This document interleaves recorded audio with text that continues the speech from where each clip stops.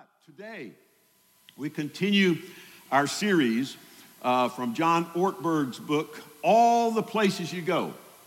How will you know? How are you going to know what to do? God has placed before you an open door. What will you do? Life is all about decisions. You realize that. We don't like making decisions a lot of times. We like for somebody else to make them for us so we can gripe about them. But we make decisions, and then our decisions make us. The decisions we're talking about are little decisions and big decisions, but mostly they're the doors that God opens for us, the opportunities that we have to do something for Him. As I've said before, the doors that God opens for us are opportunities to walk with Him, to make a difference in the lives of the people who are around us, and to prepare ourselves for eternity. Here's what Jesus said, recorded in the book of the Revelation, the last book of New Testament Scripture. Jesus said this to the church at Philadelphia, which was a city in the Roman province of Asia. Revelation chapter 3, verse 8. God said to this church, I know your deeds. He could say that to us. I know all about you. I know everything about you. I know your deeds. I know who you are. See, I have placed before you an open door. That's what this whole series is about. I've placed before you an open door that no one can shut. I know that you have little strength. I know that you're not big and powerful and intelligent and rich and all that kind of stuff. I know that you have little strength, yet you have done this. You've kept my word, and you have not denied my name. This door that Jesus is talking about is a door opened by God, cannot be closed by any power other than God. It's not based on the influence and the financial power of the church at Philadelphia or on yours. Going through this door is not about getting money, getting power, getting fame, getting security, getting influence. It's about becoming what God wants us to be and about blessing others in the process. Now, of course, I always like to say that doesn't mean you have to be poor and without influence your entire life. Yes, God may bless us with money and power and comfort and influence, and in fact has done that for everybody that's sitting in this room this morning. All I'm saying is that's not the primary purpose, the primary reason that God opens doors. Now, as we've gone through the lessons in house groups and the sermons on Sunday morning, the first two lessons we've learned that two of the keys for recognizing and going through a divinely open door are faith, number one, and love, number two. As we practice trusting God and loving others, we get better at identifying divinely open doors and walking through those open doors. One of the things that we learned in lesson number two is this, that choosing doors always involves a process, right? It begins with, I recognize opportunity. It takes a while, but I recognize, okay, there is an open door, or maybe more than one open door. I identify my options. This is what I could possibly do as I look at this door or these doors. I evaluate those options, and I choose the best option, and I walk through the door based on that, and then I learn some things. My faith grows, and I learn some things. I didn't know everything was going to happen, but I learned some things after I get through. Now, lesson number 3 in the house group study, and chapter 6 in the book is called How to Cross a Threshold. And the basic idea of this lesson is how we go through a divinely open door, maybe just as important as which door we go through. How many of you, and this is not a test or you don't get scored on this, I'm just curious, how many of you have read chapter 6 in the book that we're reading together? Okay? A few people have. How many of you have in your house group have done lesson number 3 already? Okay? No, we have not done it at our house. No. So some of you have, okay. We have not. Here's the reason I mentioned that is that in each one of these house group lessons, and you would love it if you went to house group, in these videos, there's a man and a woman who have walked through a divinely open door. And in the first couple of lessons, it's all about medical students and doctors and people that were tremendously successful in business and stuff like that. But what I love about lesson number 3 is that it's a lady who drives a bus in San Francisco and a man who's a carpenter and not well educated. But they take the skills, the jobs that they have, and they use them for God. And that's what I like so much about it, is because sometimes we see these grandiose schemes that people have, And we get the idea that's just for them. That's just for those people with great opportunities and great skills. No, it's for everybody. One of John Ortberg's statements, by the way, and I just throw a few things out because I want you to read it, and I'd like for you to go to house groups if you possibly can. He says this, though: it's better to go through the wrong door with your best self than the best door with your wrong self. What he's saying is it's more about you and who you become than the exact decisions that you make. There are a couple of key words in the chapter. And the first one is the word wholeheartedly, and we're going to put that on the screen because that's what today's message is about. It's about going through doors with your whole heart, being all in when you do something and not halfway in. There's another term or phrase that John uses that you're aware of. It's called buyer's remorse. You know, where we spend all of our time second-guessing ourselves. Oh, no, why did I do that? Oh, no, why did I buy that? What it would have been like if I had taken a different job? What would it have been like if I bought another house? Hopefully you don't say, what would it have been like if I'd married a different man or a different woman? But second-guessing. Wholeheartedly is all in. Buyer's remorse is I spend all my time regretting what I did instead of just doing what God has called me to do. Most of America is getting ready for the big game next week. Now, the big game for you might have been the college playoffs. I'm not sure. But the big game, the big party game, the game where people spend billions of dollars every year is the Super Bowl. And I don't know what's going on behind closed doors for the Kansas City Chiefs and the San Francisco 49ers, but I do know that the coaches are not saying to their players, all right, guys, let's all try to give at least 50% next Sunday so at least we don't embarrass ourselves. Now, they're telling you, you're all in. You get out there and you know that you can win and you do your very best. Here's something else that's in chapter 6 that I really like. Going through the doors that God opens for us is not usually what we imagine. Left-hand column. Here's what we imagine is going to happen if we do what God wants us to do. There's a calling from God. I have this deep feeling of peace that this is for sure what God wants me to do. I make the decision to obey, and it's just grand and wonderful, and you know, the skies light up, and people are falling in front of me because they see what a great person I am. Now, more often than not, it's like this. Instead, it's usually a calling from God followed by abject terror. Oh, no, I can't possibly do this. I'll look terrible. I'm going to look like a fool. I'm going to have to sacrifice to do that. There will be pain involved in doing this. Number 3, decision to obey. But I know it's the right thing to do. By the way, it's not all bad stuff following God. I'm just saying it's not all good stuff either. Number 4, big problems.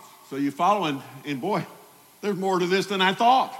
If I'd really known what was going to be involved, I may never have tried this particular thing here. More terror, second thoughts. Go through those steps several times, and you learn, and you grow in faith, and you accomplish something great for God. When you accomplish something great, it's never an easy thing. There's always an all-in commitment that's involved in it. Many of you who are here may or may not be aware of the fact that this church, Milestone Church, was founded in 1922 in the Brownsville area of Pensacola. The original name was Emmanuel Baptist Church. In the 1940s, most of us were still not born yet at that time, but 1940s, the name was changed to First Missionary Baptist Church, and the buildings were at 615 North W Street. In 1972, long before I came on the scene, the year Gene and I got married, in 1972, the church voted to relocate from that Brownsville area. And they bought property in the Myrtle Grove area, and they built a house on that property, but did not move the church building and the church congregation. Even though most of the leadership and most of the membership felt that moving would be in God's will and would be a better thing, it never happened because it was hard and it was risky, and some people didn't want to do it. In 1993, after I'd been around for about 4 years, we began to study the purposes for existence, and in 1994, we voted once again to sell everything we had and to relocate. And there was controversy rather than peace. And hurtful things were said among friends. And I can remember sitting in Raymond C.'s living room, one of my best buddies ever. And he said to me, I wish we'd never started this because it was hard. And he wasn't the only person that felt that way. And we sold everything we had, and we didn't know exactly where we were going. But we finally ended up with this piece of property, and we started building this building. And I can remember sitting at Cracker Barrel, Gene and I, with a pastor, missionary friend, and his wife. And I looked across the table at this guy, and I said, I wonder, I was having second thoughts, really late for second thoughts. I wonder if I've just led this group to sell everything they had and go into debt, and that's the only thing that's really happening here. We were $100,000 in debt when we sold everything, but we were $500,000 in debt by the time we moved into this particular building. Well, there were all kinds of doubts and fears, but enthusiasm grew, and new people came in, and the new building was completed, and it was paid for, and faith grew, and God was at work, and everybody was excited about the outcome, not the income, but the outcome. And now each of us looks forward to the new year, right? What door is God going to open for you this year? Something that might scare you. Something that you might say, I don't think I can do that. What doors will God open for us as a church that might scare us? You know, I've said a lot of times, and I firmly believe it, if you're not a little bit afraid, you're not walking by faith, because there's fear involved in faith. And how will we go through those doors? Whatever those doors may be, God wants us to go through them with faith in Him, love for others, and with enthusiasm, with wholehearted commitment. Just say, God, you brought us through this thing, and I'm scared out of my mind, and I don't know exactly what's going to happen, but I'm 100% committed. He wants us to fully commit ourselves to Him, even though things are never going to be perfect. For today, we're going to look at a verse of Scripture where Jesus describes how He sent out for the very first time the original 12 apostles, the 12 guys that were with Him throughout His ministry. Early in His ministry, and this is described in Matthew, Mark, and Luke, not John, but the first three Gospels, the first three biographies of Jesus in the New Testament, talks about how He takes the 12 guys there and He pairs them up 2 by 2 and He sends them out.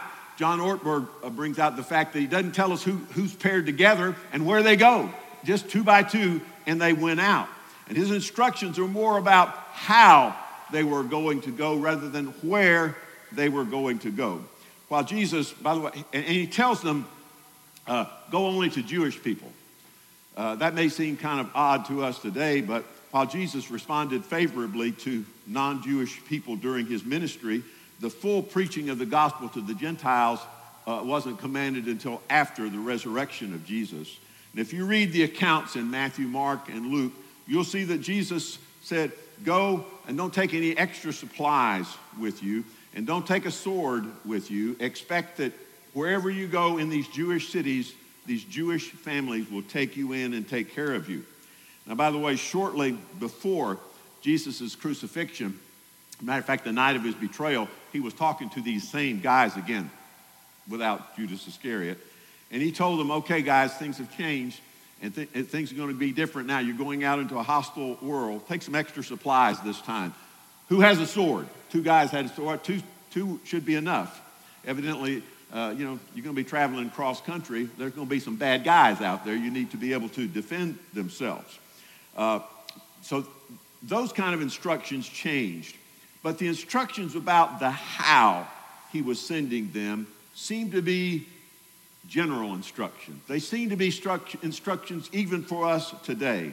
And the how that Jesus talked about helps us go through the door with enthusiasm. The how helps us go through the door wholeheartedly. And here's this simple statement that Jesus made to the 12 when He first sent them out. Matthew's Gospel, chapter 10, verse 16. He says, I am sending you out like sheep among wolves. Therefore be as shrewd as snakes and as innocent as doves. I'm not going to put this other scripture on the screen, by the way, but earlier he'd been talking about sheep and wolves, and he said, watch out for false prophets. They come to you in sheep's clothing, but inwardly are ferocious wolves. That's not what I want you to be. I want you to be the real sheep who going out amongst the real wolves. So Jesus sends us out, and there's 3 animals mentioned here. Here's the first thing. Jesus sends us out like sheep among wolves. That's the first key. First thing we need to know, if we're going to go through this door with enthusiasm, if you've been a follower of Christ for long or have read Scripture very much, then you know that Jesus often refers to his followers, to you and to me, as sheep. In the Old Testament, God calls the nation of Israel my sheep. In the New Testament, Jesus calls himself the Good Shepherd and calls his followers my sheep. I am the Good Shepherd. The Good Shepherd laid down his life for the sheep. My sheep listen to my voice. I know them, and they follow me. Twice in John's gospel, John calls Jesus the Lamb of God. Once he calls him the Lamb of God who takes away the sins of the world. Still, in general, I don't know how it is in Australia, but in the U.S., we don't have a particularly high value on sheep or a high opinion of sheep. We don't even eat it around our house. Gene's not having anything to do with any lamb meat or any sheep meat.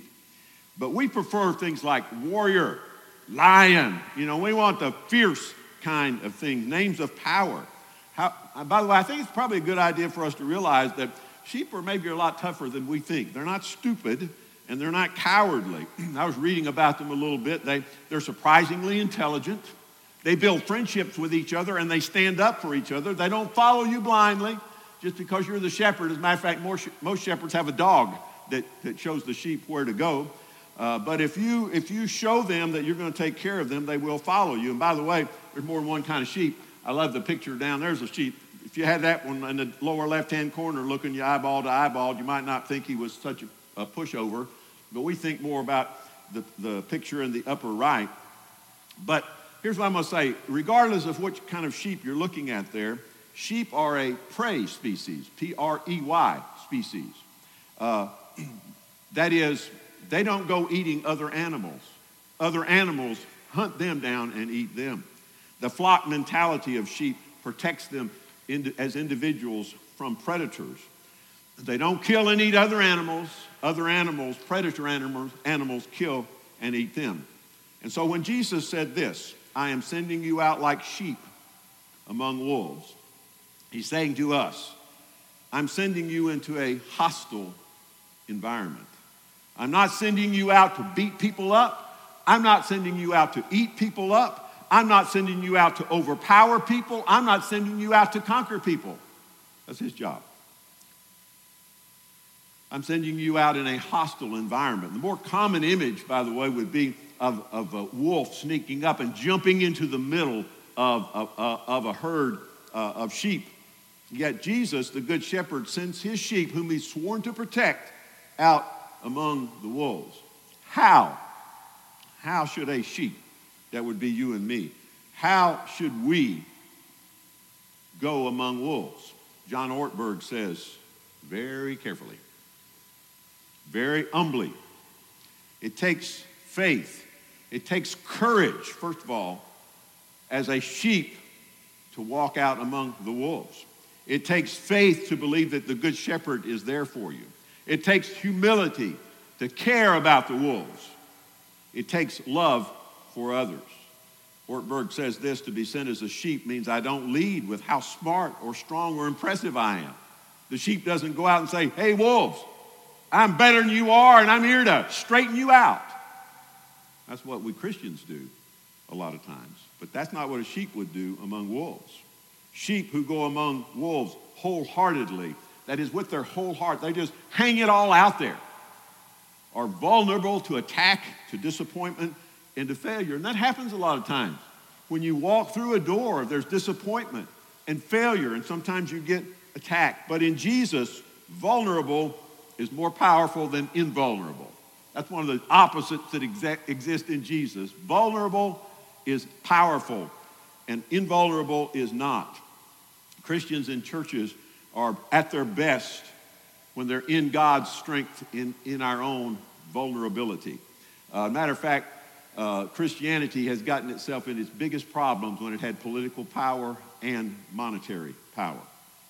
So I send you out as sheep among wolves. And then Jesus gives us a little more information about going out wholeheartedly as sheep among wolves. Second thing he says, be shrewd as snakes. Be shrewd as snakes. Back in Matthew 10:16, I am sending you out like sheep among wolves. Therefore, be as shrewd as snakes. Wait a minute. I thought the devil was the snake, right? Jesus is the lamb, a lion and the lamb. I thought it was the devil that was the snake, and he is. But we're talking about snakes, just like all other animals, have some good characteristics. Other translations say be as wise as serpents or as smart as snakes.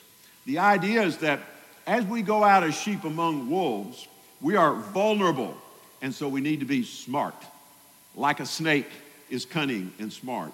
We need to go out intelligently, wide awake, aware of ourselves, aware of our surroundings. We need to think about things like strategy and tactics and the best methods for being effective. We don't just charge out there blindly hoping for the best. We're to be serious about being effective. This door that God opens for us is a serious door. It's what life is all about. As we go, wise as a snake, smart as a snake, we're to be aware of our circumstances and careful in everything. I don't know a lot about snakes because I stay away from them as much as possible, but I know one thing. I've looked up a lot of times and there was one right there. You know, they just know how to hide. They're just right there and you never know where they are. So be smart as snakes. And then one more thing. Number 3, be as innocent as doves. Again, back in Matthew 10:16, Jesus said, I am sending you out like sheep among wolves. Therefore, be as shrewd as snakes and innocent as doves. Doves are birds of peace and tranquility and things of that nature. They're not pushovers, by the way. They're a lot tougher than they appear. But doves are not birds of prey. They don't go knocking other birds out of the sky. Hawks, eagles, and so forth try to knock them out of the sky. Be as innocent as doves or as harmless as doves. It seems to be the opposite of the nature of the snake. Be smart like a snake, but don't be harmful like a snake. Don't be a predator like a snake. The idea here seems to be that we should be people of innocence and peace. We're not out to take advantage of anybody. We're not out to fool anybody. We're not out to hurt anybody. That's not our job. Jesus said, Matthew 10:16, I am sending you out like sheep among wolves. Therefore be as shrewd as snakes and as innocent as doves. The open doors that we're talking about for this month and next month are opportunities provided by God to act with God and for God. And going through those doors is something you can do. You can do it. I know a lot of times we think, yeah, maybe I can. I don't know if I want to or not, or I don't think I can. But you can do it if you will trust Jesus with all your heart. If you will love others with all your heart. And if you will just step through that door committed with all your heart. And by the way, please don't get discouraged if you're scared. You should be. You know, smart people get scared sometimes. Sometimes we use it as an excuse to quit. I never should have started this. That's human. Fear, discouragement are present in every person that God describes in Scripture. And John Ortberg describes a lot of them in his chapters. I'm going to close this morning by talking about a guy, one of God's number one prophets in the Old Testament. He didn't get a book of the Bible named after him like a lot of them did, but it's got one of God's number one prophets. We talked about him in our 9 o'clock Bible study class on Sunday mornings. But this guy's name is Elijah. Elijah was God's main prophet during the rule of one of Israel's most wicked king. His name was Ahab. And you probably know Ahab's wife even better than you know Ahab because her name was Jezebel. Elijah fearlessly confronted Ahab. He prayed under God's command that it wouldn't rain, and it didn't rain for 3 years in Israel. He was fed and protected by God and encouraged everybody he came in contact with to be people of courage. Be courageous. He defeated 850 false prophets of Baal and Asherah and Mount Carmel. He prayed for rain after 3.5 years, and the rain came back again. He was riding high. He saw the work of God in amazing ways. But right after he had that great victory on Mount Carmel, and right after the rain came, Queen Jezebel sent him a little message that evening. And she said, I'm going to get you, buddy. I am after you, and you cannot get away from me. And you know what he did? He trusted in God and said, nothing can touch me. No, that's not what he ran for his life, is what he did. Here's what Scripture says, 1 Kings chapter 19, verse 3. Elijah was afraid and ran for his life. When he came to Beersheba in Judah, he left his servants there. So he started way up north in Israel, came all the way through Israel, all the way through Judah, southernmost city in Judah, the city of Beersheba, and he left his servant there, and he went on way out into the desert. Verse 4, while he himself went a day's journey into the wilderness, about probably another 15 miles or so. He came to a broom bush, which is a natural growth over there, provides a little shade, but not a lot. He sat down under it, and what did he do? He prayed that he might die. All this great stuff, this great man of God, you know, we're thinking, man, Elijah, you're letting us down here, buddy. You're such a great example, and now you're quitting. And he said, I have had enough, Lord, he said. Take my life. I am no better than my ancestors. I'm quitting. That's it. It's all over with for me. I can't do this. I've tried and I've tried and I've tried and I keep failing, and I'm just not going to do it anymore. And he lay down and went to sleep. You know what God did to him? He sent an angel to him with some food. And the angel woke him up, and he ate, and the angel let him go back to sleep again. And then God sent the angel back to him again with some more food. And once Elijah's strength had returned, God said, come meet me on top of Mount Sinai, the place where I gave the law to Israel to start with. And he could have probably made it there in a week or two, but he wandered around in the desert for 40 days, you know, kind of like the 40 years of the Israelites. For 40 days to walk around and to think about God and to think about himself, and I think to be as wise as a serpent, to understand what all of his circumstances were. And then once he got to the mountain, God let him sleep some more. 3 times God let him sleep. Twice God just fed him really well. And then God came and he spoke to Elijah in a gentle whisper and encouraged Elijah back into his service again. And that's what Elijah did. He went back to work after that time. I bring that up to encourage you. When you get tired, when you feel like quitting, don't. Here's what you can do. Get some rest. That's what Elijah did. He had to sleep for days. Get some rest. Go on a vacation. Get out of town. But rest. Get some good nourishment. Quit eating all that junk food. Eat some good, nourishing food. And then ask God for his help. Maybe all along be asking God for his help. And then go talk to some people that you trust for their spiritual wisdom. And then get back at it. Renew your efforts. Everybody needs a little rest sometimes. Everybody needs a vacation. Jesus rested. Rest. Eat. Talk to the right people. Talk to God. Get rejuvenated. Don't quit. Wholeheartedly do the work that Jesus wants you to do. When we go in it half-heartedly, it's a lot more tiring. You want to quit a lot sooner. Just go full bore, all in on what God wants you to do. And when you get tired, rest. And when you get hungry, eat some good food. And when you get lonely, talk to some good people. And always be talking to God. Let's pray. Father, I know you're here with us today, and I thank you. We have this great privilege that we can talk to you anytime we want. Grant us the grace to do that. And then grant us the wisdom to stop and listen to what you have to say. Let us know who our real friends are. Who can we trust? Who has wisdom to speak good things into our lives? Guide us in wholeheartedly, with our whole self, walking through the door you open for us. In Jesus' name.